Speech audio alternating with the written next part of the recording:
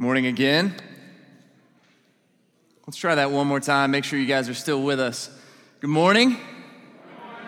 Thank you, guys.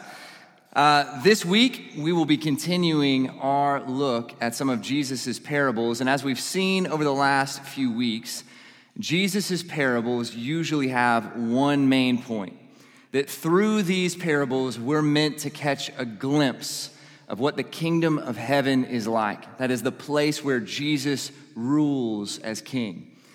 And this morning, we'll be looking at two closely related parables that focus on the joy of discovering the kingdom of heaven. We'll be looking at the parable of the treasure hidden in the field and the parable of the pearl of great price in Matthew 13. So if you have your Bibles and can turn to Matthew 13, verses 44 to 46, or read them in your worship guide, I'd love for you to follow along with me and listen closely, for these are the words of the Lord. The kingdom of heaven is like a treasure hidden in a field, which a man found and covered up. Then in his joy, he goes and sells all that he has and buys that field. Again, the kingdom of heaven is like a merchant in search of fine pearls who, on finding one pearl of great value, went and sold all that he had and bought it. This is the word of the Lord. I very much appreciate Joel letting me preach on this parable or assigning it to me because it's hard to screw this one up. Even a child can understand Jesus' basic point here.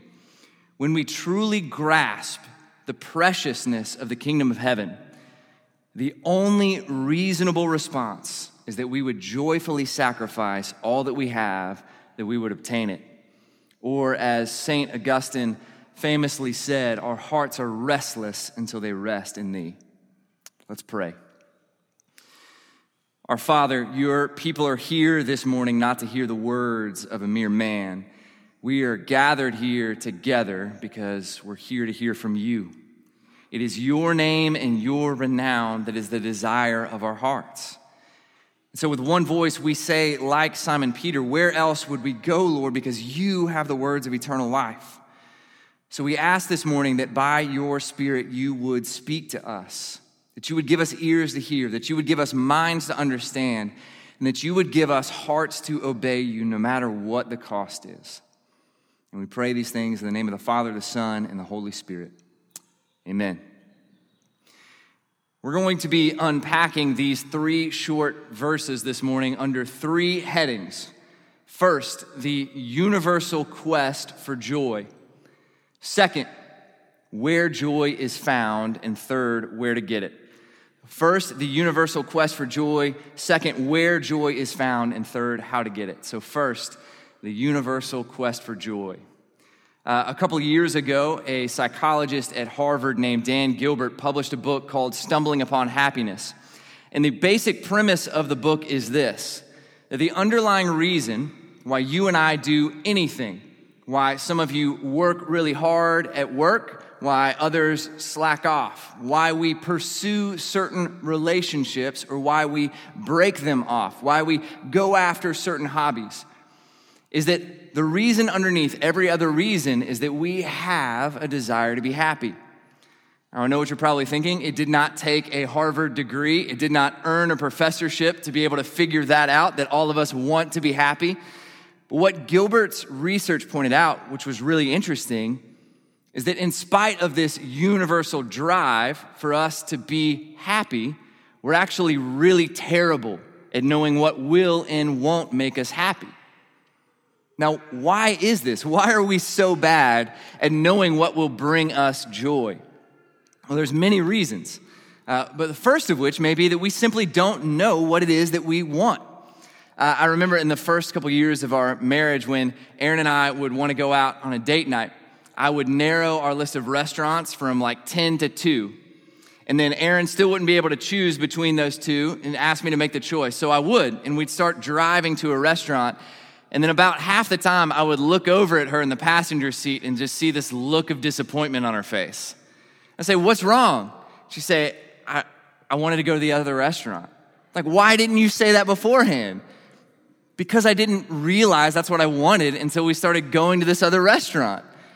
Thankfully, we've gotten a lot better at our system of picking out restaurants and where we're gonna eat, but you understand the point that many times you and I both don't understand what it is that we really desire. Second, our desires and our dreams, they often don't play well with one another, right? Your desire to get ahead in a particular field is going to come in conflict with a desire to be with your family or to start a family or to pursue a particular relationship. A desire that you may have to be at peace with the people around you is going to inevitably come in conflict with a desire to live by your principles and convictions. And if that wasn't enough, our feelings and desires and dreams are constantly changing. I mean, how many of you, if you were honest with yourself and you could remember, are still pursuing the same dreams that you were even 5 years ago? 5 years ago, Aaron and I were headed overseas to Australia to do college ministry, we thought, for a long time.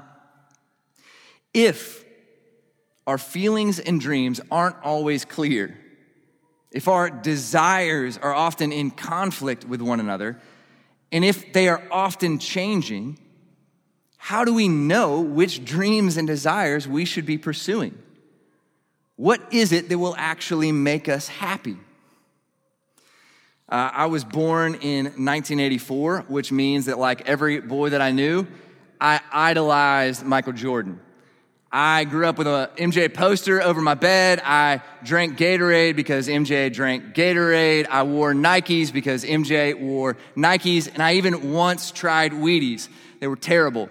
I still know every word to the Space Jam soundtrack.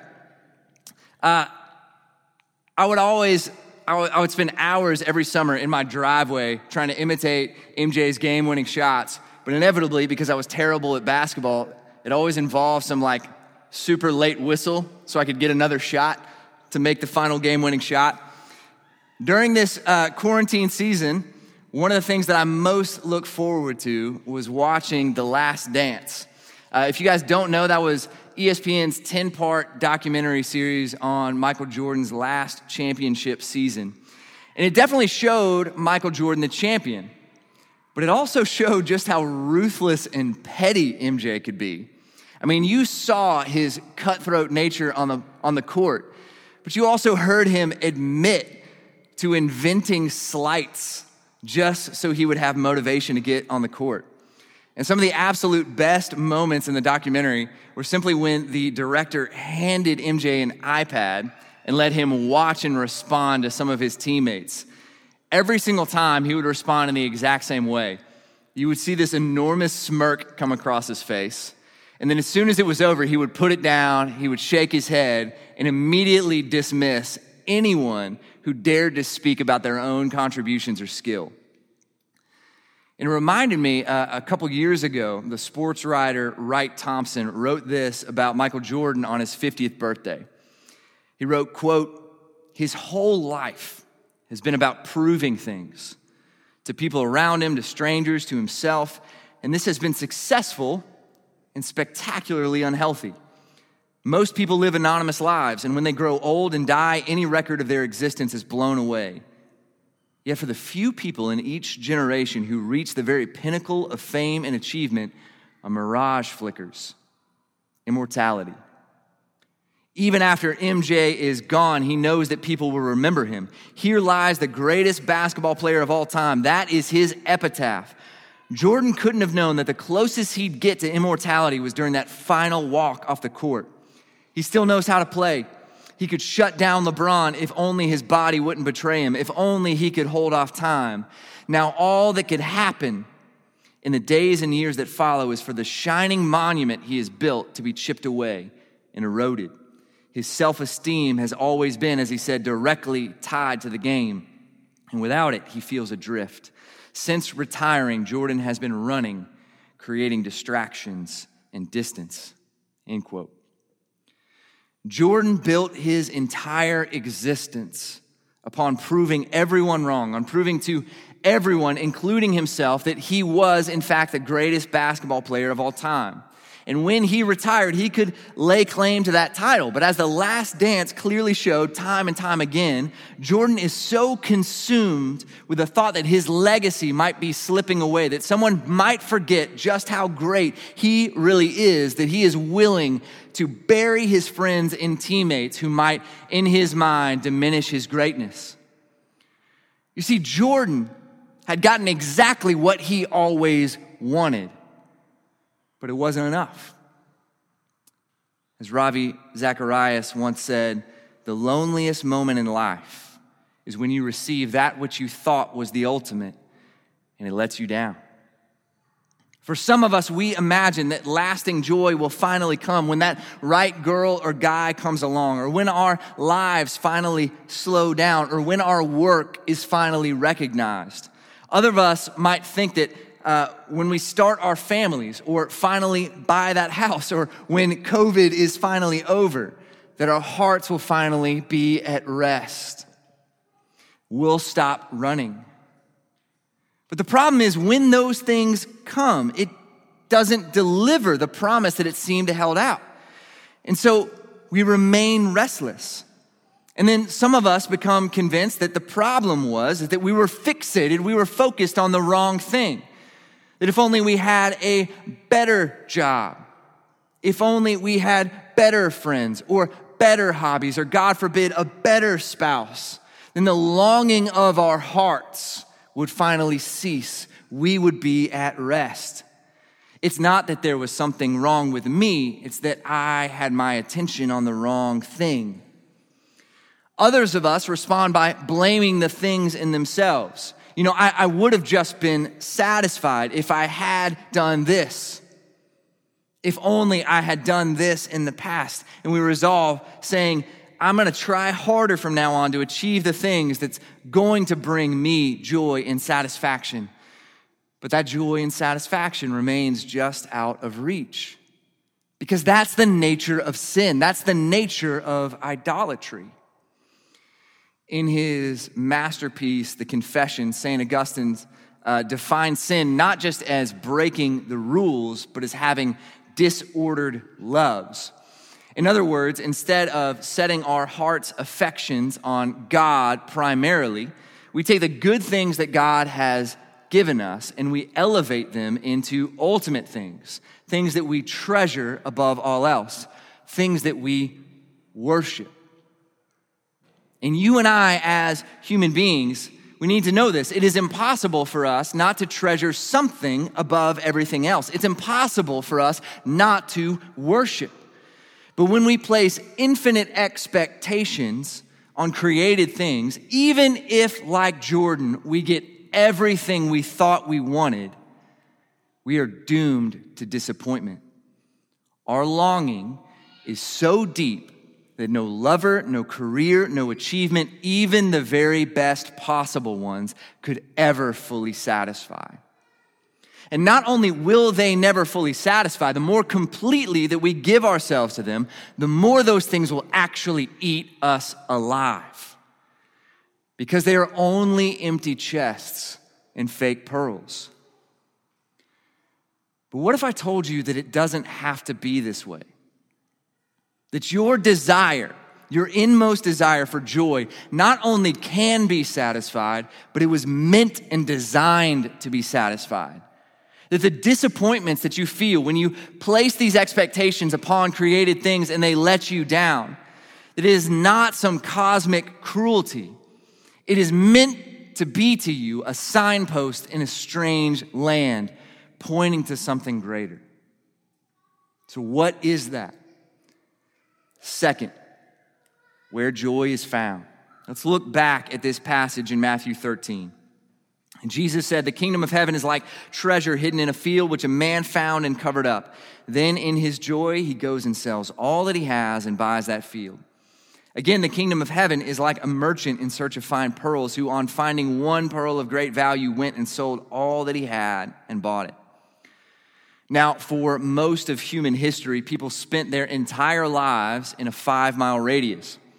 This means that man who found this treasure in the field, he was likely very familiar with this field. He'd probably been around this field his entire life. And we don't know why he's in this field on this particular day, but on this day, he finds a treasure beyond his wildest dreams. In his entire life, his priorities, his evaluation of the worth of this field, his evaluation of the worth of his own things are radically altered. They are forever changed. Now, I know some of you have grown up around church all of your lives. Maybe your dad was a deacon, maybe your mom played organ, maybe you were even a shepherd in the live nativity at your church. You probably have heard the question, do you know that Jesus died on the cross for your sins? Do you know him as your personal Lord and Savior? So many times that it may ring to your heart just as if somebody asked a question about the weather. But something happens. Maybe one day it hits you like a bolt of electricity. And you see that you knew before, but you didn't really know. It was like the difference between the knowledge that honey is sweet and having it on your lips. I had been around church a long time when it finally hit me. In fact, I was even leading small groups for some younger guys and helping lead worship. And I was on a mission trip in Mexico where we were supposed to be telling people the good news about Jesus. And I went off in a field, and I remember yelling at God, asking him how if he claimed to love me, like everyone said that he did, my life looked the way that it did. And it was like in that moment, even though I had heard about the cross 1,000 times, it gripped my heart. It was almost as if Jesus spoke to me in those moments saying, love you. I could not possibly love you any more than I do. The cross proves that even though you don't understand what's happening in your life right now, that there's no length that I wouldn't go to show you how much I love you. I will never leave you. I will never forsake you. And it melted my heart. See, I had been around that field, but I had missed the treasure. And when I found it, it was like scales fell off my eyes, and I looked at it and I said, this was here all along? This is the gospel? This is amazing. Now, unlike that man who finds his treasure in the field, the merchant doesn't stumble upon the treasure, right? This man has spent a lifetime actively seeking. He has evaluated countless pearls for their beauty and for their worthiness. He woke up that morning with a particular purpose. He knew he was going to go down to the marketplace. He was going to search high and low. He was going to ask whoever he needed to find and acquire the best pearls. But get this, he had never come across a pearl so precious that in the end he wasn't willing to trade it. But this day, he finds a pearl that so defies his expectations, so remarkable, that he resolves he has to have it no matter what it costs him. And I want you to imagine just for a moment what it would have been like for these two men coming home, right? Imagine their wives hearing this noise rustling from the garage later at night, turning on the light, coming in and say, hey, honey, what's going on? Oh, we're having a yard sale tomorrow. Oh, okay. Feel like we should have prepared a little bit more for this, but that's okay. Why is my grandma's ring out here? Oh, we're selling it. Okay. Why is your granddad's World War II memorabilia out here? We're selling it. Okay. Why are all of our wedding photos out here? Oh, I didn't realize those were out here. Do you think somebody would pay for those? You can imagine the wife would immediately slink back into the house, start calling friends, family, maybe even the family doctor to check in and see if her husband is okay, to make sure that he hasn't lost his mind. And you can imagine the responses of the neighbors the next morning when they see everything that this family has held precious out on the front lawn, all affixed with Post-it notes that say, make your best offer. But are these men crazy? No. These men have not lost their minds. In fact, according to this parable, theirs is the only rational response to their discoveries. They have done a quick cost-benefit analysis. They weigh everything that they have, everything that they could potentially earn on one side. They see the treasure on the other, and they say, this is a no-brainer. I know what I have to do. And what was the final cost for these men? Don't miss this. For both of them, it cost them everything. If the man was to have the treasure, if the merchant was to have the pearl, they had to lay everything on the line. And the same is true for us. For the disadvantaged and for the privileged, for the rich and for the poor, the kingdom of heaven will cost you everything. Jesus put it this way in Luke chapter 14. If anyone comes to me and does not hate his own father and mother and wife and children and brothers and sisters, yes, even his own life, he cannot be my disciple. Whoever does not bear his own cross and come after me cannot be my disciple. So therefore, any one of you who does not renounce all that he has cannot be my disciple.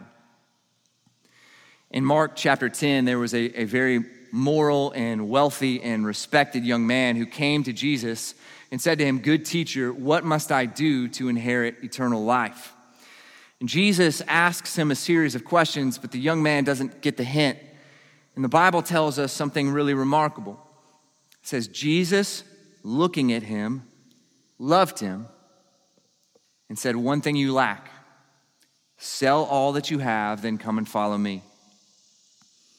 Now, for you and I, do we have to sell all that we have to come and follow Jesus? I'm gonna let you ask Joel that when he gets back from his vacation. Regardless of whatever Joel's answer is, don't miss this.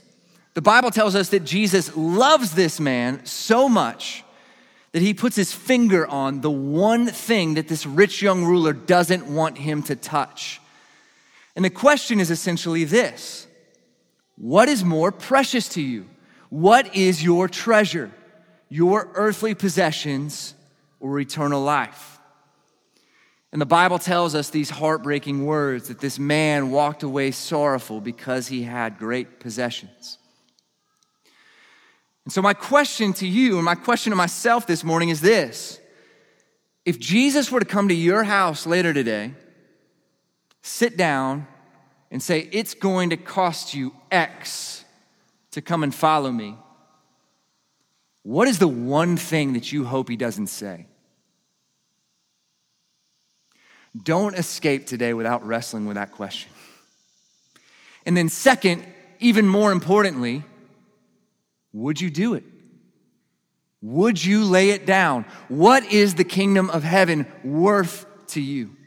Because Jesus will not share top billing in our hearts with anyone or anything else. As he said plainly elsewhere, no one can serve two masters. Either he will love one and hate the other, or he will cherish one and despise the other. If we would have the kingdom, we must sell off all the other disordered loves of our hearts, anything that would compete with our heart's affections for him.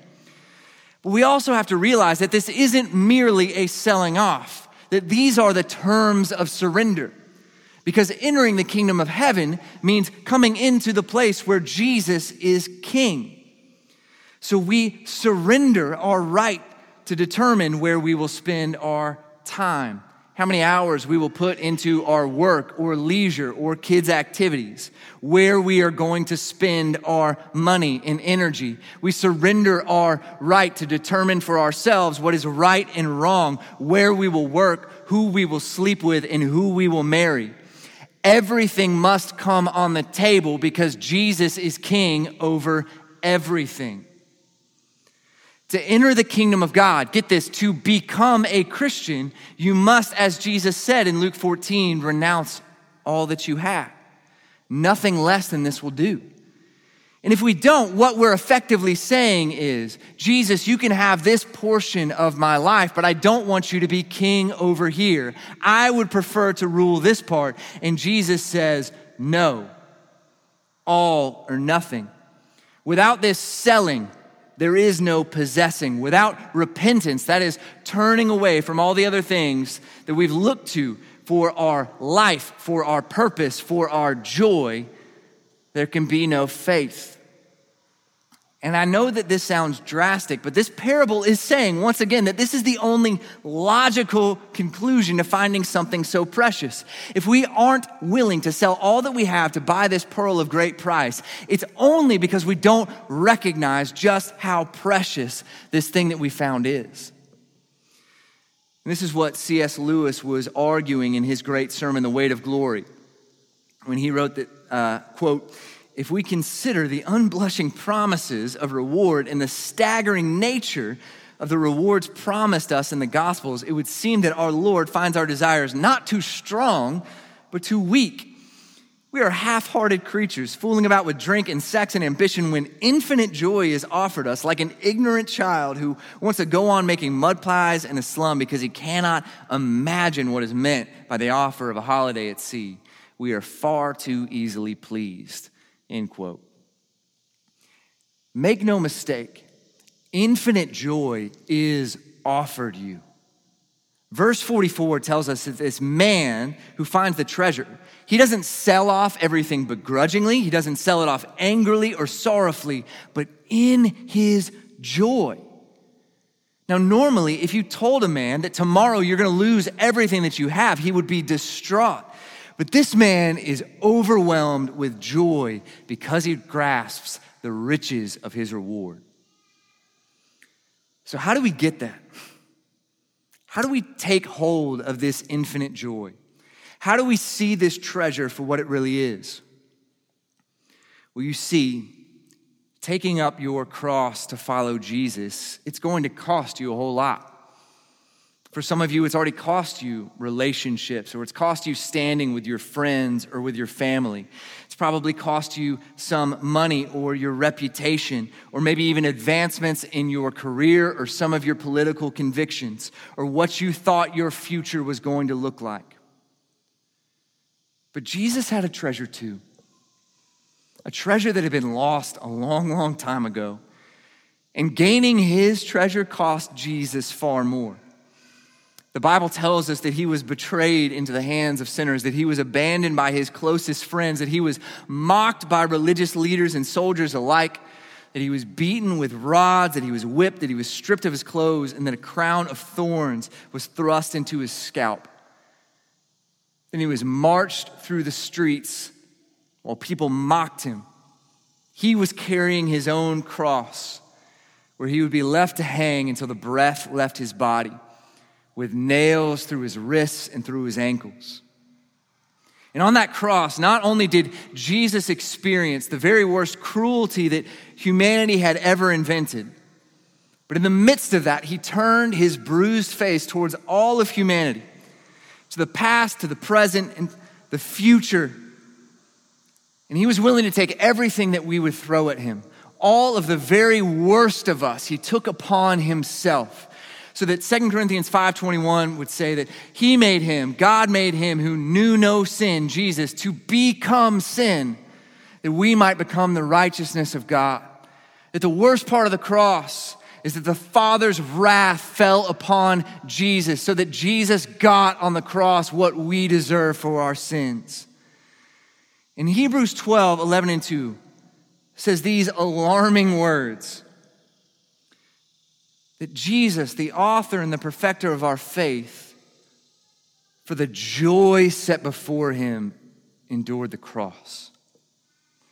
The author of Hebrews is telling us that when Jesus, from eternity past, looked out upon what his life was going to look like, when he looked out on the cross and all the suffering that he was going to have to endure, when he thought about the moment when the wrath of God was going to fall upon him, he could say, that is a joy. How? Because at the back end, Jesus got his treasure. What did Jesus get by selling off all that he had and by surrendering all? He got you. He got you. By being cast off, we were brought in. Jesus was stripped of his clothes so that you and I could wear a robe of righteousness. He felt the wrath of his Father so that you and I, who were orphans, could be brought in as the sons and daughters of God. He cried out on the cross, I thirst, so that you and I could know that we will forever be satisfied. This is why Jesus came into the world, to find God's treasure and to pay the price to bring us back. And Jesus was willing to do it, even though it cost him everything that he had. And when we catch the smallest glimpse of the treasure chest of God's love for us, It radically realigns all of our priorities. It radically realigns our evaluation of the worth of everything that we have and the worth of the kingdom of God. We're able to say, like Paul, I count everything as lost compared to the surpassing worth of knowing Christ Jesus my Lord, in whose presence there is fullness of joy, that his steadfast love, it's better than life, that our souls will be satisfied as with rich and fat food. What if, as part of our lives, we meditated just for a moment on God's love for us? If we spent some quiet, unhurried time considering God's heart towards us, what would come on the table? What would we be willing to do? What would we be willing to sacrifice? The cost is real, right? The cost of following Jesus, it will cost you everything. But listen to this. After the rich young ruler walked away, Peter turned to Jesus and he said, see, we have left everything and followed you.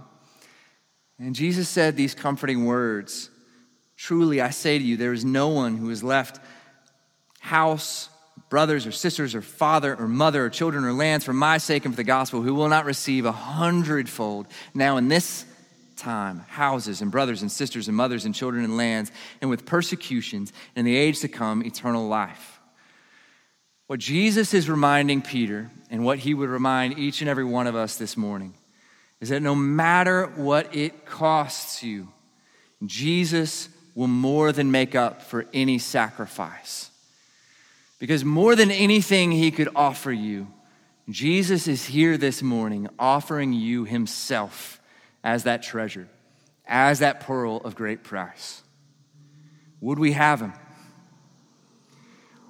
There's only two roads in the end. Either we will sell everything that we have in a yard sale, or moth and rust will destroy everything that we have, and whatever's left over will be sold in an estate sale. What do you want?